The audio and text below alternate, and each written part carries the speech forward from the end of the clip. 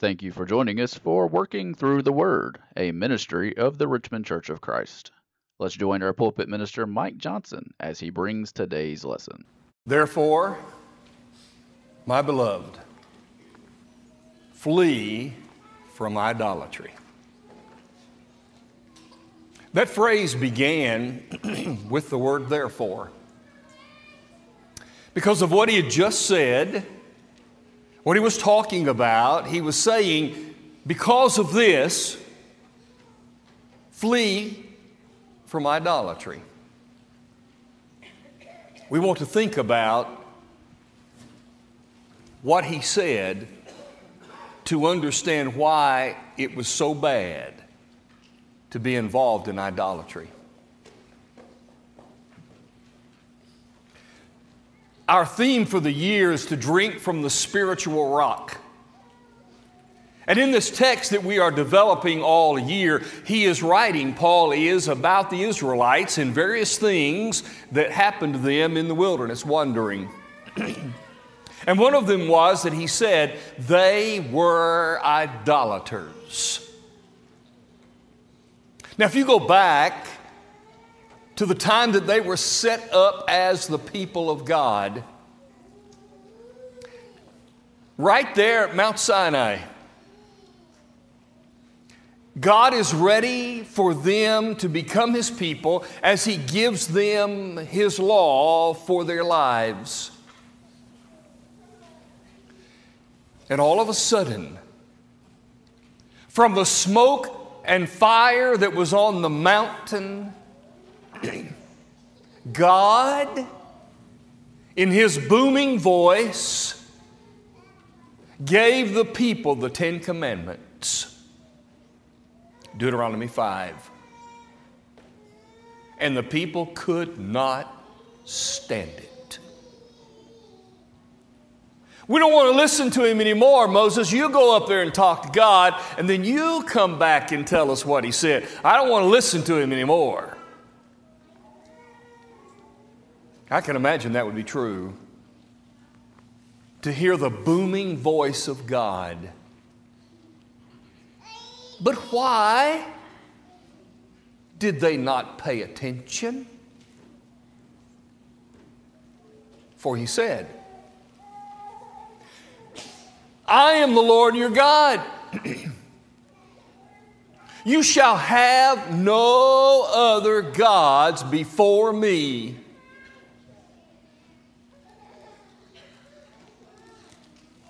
And in just a few days, after being scared by the voice of God who made that statement,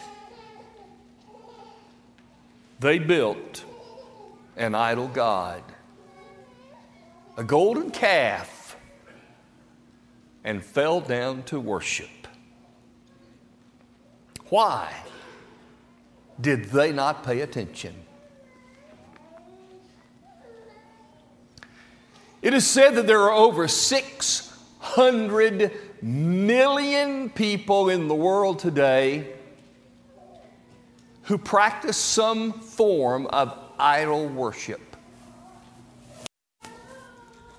That's staggering. It is those people who choose to approach God through an image that they can see. One interesting fact that I wonder about idolatry is idolatry, in fact, an acknowledgement that God exists? In Romans 1, when God gave the evidence for the fact that you could see Him in nature, the Gentiles should have seen Him. What did they do instead? They made an idol. Yes, the idol was wrong, but what were they doing? Worshiping. There was a draw within them that said, we have to worship. And even though they made an idol god to do it, it was proof that God really does exist, because they were led, drawn, driven to worship God. For a few minutes, think with me about idol worship in the Bible. The Bible makes reference to a number of idols that people worship. We've already seen the golden calf. There are other idols that appeared in the Old Testament. The female idol god Ashtoreth. There is the god Baal or Baal. Another one named Chemosh. One named Dagon. And then there was that awful god Molech. A 40-foot stature with arms outspread, declined inside, where these idol worshipers would place infants who would roll down the arms and into the belly of Molech, where there was a fire that burned continuously. Depraved people caught up in idol worship. Deuteronomy 4 speaks of people who worshiped the heavenly bodies, the sun, the moon, the stars. And even in the household of one of the patriarchs, Genesis 31 says that they had their own household images. Idol worship seems to be prolific. But it's just not the ancient days of old. The New Testament comes along and says, yeah, there's idol worship there too. The Christians lived in the society of the Roman Empire, and they had their gods that they had taken from the Greek Empire, gave them different names, but now they had the same gods. So there was Jupiter, who was the protector of the state. There was Juno, who was the protector of women. And Minerva, who was the protector of crafts and workmen. There were others. There was Mars, the god of war. There were some listed in Scripture even. In Acts 14, when Paul and Barnabas performed great miracles, the people rushed to them and were going to sacrifice to them because they said they are Jupiter and Mars, who have come here amongst us as gods. And in Acts 17, the great Diana of the Ephesians is listed as one of the idol gods. Idol worship was a part of all of those societies. But idol worship is a part of our society. Idol worship is not something that is only for those people in those countries that haven't been educated and they don't have material things. They are third world countries and people who they're not too smart, we think. But idol worship doesn't happen in America. And surely idol worship doesn't happen in Richmond, and certainly idol worship is not a part of the lives of any people assembling in person or online today. Surely not. Particularly, we will consider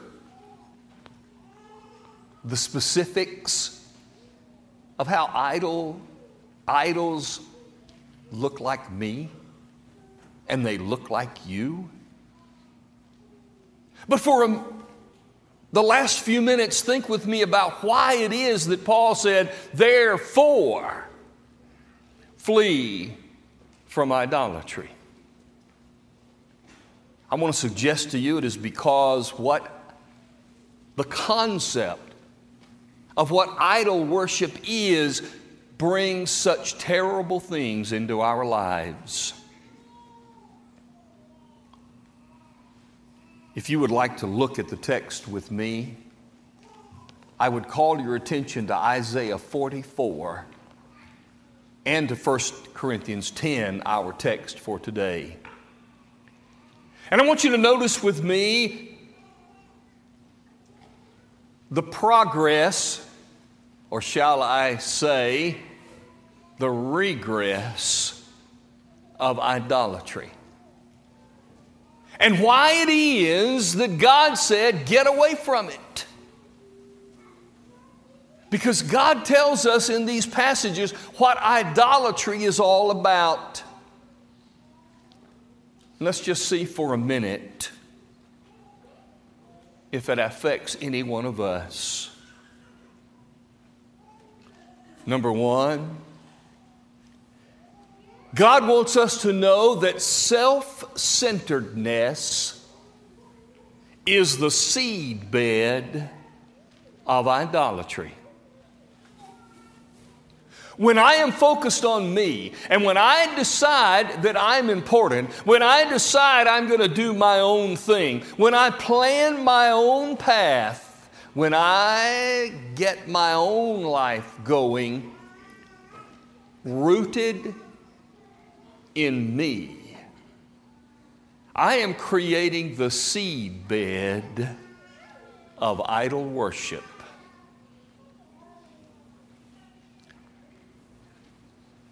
In Isaiah 44, starting in verse 9, those who make an image, all of them are useless. Their precious things will not profit. They are their own witnesses. They neither see nor know, that they may be ashamed. Who would form a god or mold an image that profits him nothing? Surely all his companions would be ashamed. The workmen, they are mere men. Let them all be gathered together. Let them stand up. Yet they shall fear. They shall be ashamed together. These were people who, because they wanted to do it, because they were thinking only about themselves, these were people who had the seedbed of idolatry planted in them. The text of 1 Corinthians chapter 10 says that we should use them as examples, not to follow after what they did, not to follow after their lusts, because they followed themselves. They were self-centered people. I'm going to throw another passage in a way that might help understand additionally what God said. In 1 John chapter 2, verses 15 and 16, John said this: do not love the world or the things in the world. For all that is in the world, number one, the lust of the flesh, self-centeredness. When I concentrate on this physical life and all I'm concerned about is what's going on physically, when the priorities of my life are dedicated to the physical pursuits, what is happening every day in life and what's going on in work and in play and in family, and it's all about the physical, that I am self-centered. And in being self-centered, I am creating a seedbed where idolatry could easily rise. Number two, materialism is the fruit of idolatry. Materialism says what is here and now and what I can hold on to, that's what I want. We mentioned in class this morning of a religious group in our world that makes it very clear they don't want to go to heaven. They don't want to be a part of heaven. They want to be a part of a physical world as physical people living a perfectly physical life, still enjoying all the benefits of the physical, and yet having been remade by God, they don't decay, they never die, they just live eternally on this physical planet.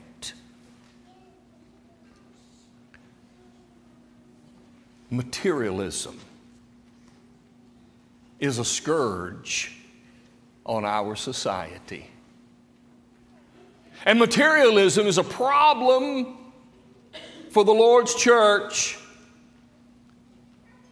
because it takes our attention away from the spiritual. In the text of 1 Corinthians, the writer tells us about the material. They idolized a God that they could see.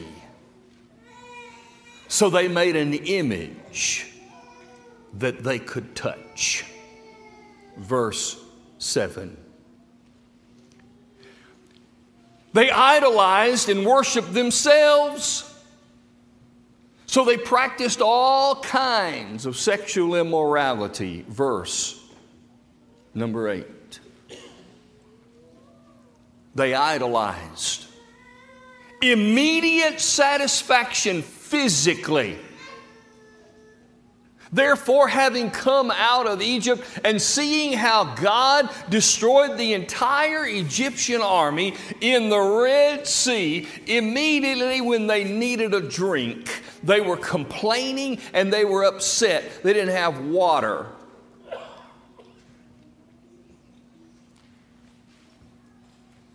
And their love of immediate satisfaction cost them. That was their way of idolatry. And finally, they're idolizing the easy way. When they finally came to the promised land, and 10 of the 12 spies said, "It's too tough. We can't do it." They all rebelled and spent the next 40 years wandering around in the wilderness. They were destroyed by the destroyer. The writer of Isaiah talked about materialism this way. The blacksmith with the tongs works one in the coals, fashions it with hammers, works it with the strength of his arms. Even so, he is hungry, his strength fails. He drinks no water and is faint. The craftsman stretches out his rule. He marks one with chalk. He fashions it with a plane. He marks it out with a compass and makes it like the figure of a man, according to the beauty of a man, that it may remain in the house. He cuts down cedars for himself and takes the cypress and the oak and secures it for himself among the trees of the forest. He plants a pine and the rain nourishes it. Then it shall be for a man to burn, for he will take some of it and warm himself. Yes, he kindles it and bakes bread. Indeed, he makes a god and worships it. He makes a carved image and falls down to it. He burns half of it in the fire. And with this half, he eats meat.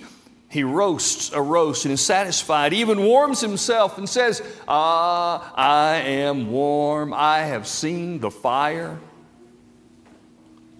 and the rest of it he makes into a god, his carved image.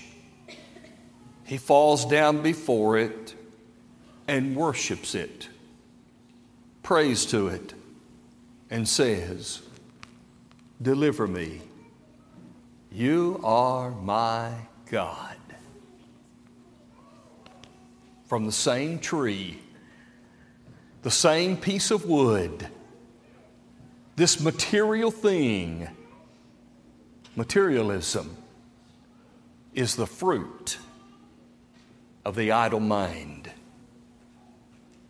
And finally, third, self-justification is the goal of idolatry. Listen again to Isaiah. They do not know nor understand, for he has shut their eyes so they cannot see, and their hearts they cannot understand. No one considers in his heart, nor is there knowledge nor understanding to say, "I have burned half of it in the fire. Yes, I also baked bread on its coals. I roasted meat and eaten it. And shall I make the rest of it an abomination? Shall I fall down before a block of wood?" He feeds on ashes. A deceived heart has turned him aside. He cannot deliver his soul, nor say, "Is there not a lie in my right hand?" The purpose is to justify self. The purpose is to say, "I can do this because I can. Therefore, to him who thinks he stands, take heed lest he fall. Therefore, flee from idolatry." Paul said that because idolatry brings into one's life a self-centered, materialistic, self-justifying life. Here's the question: how does that affect me?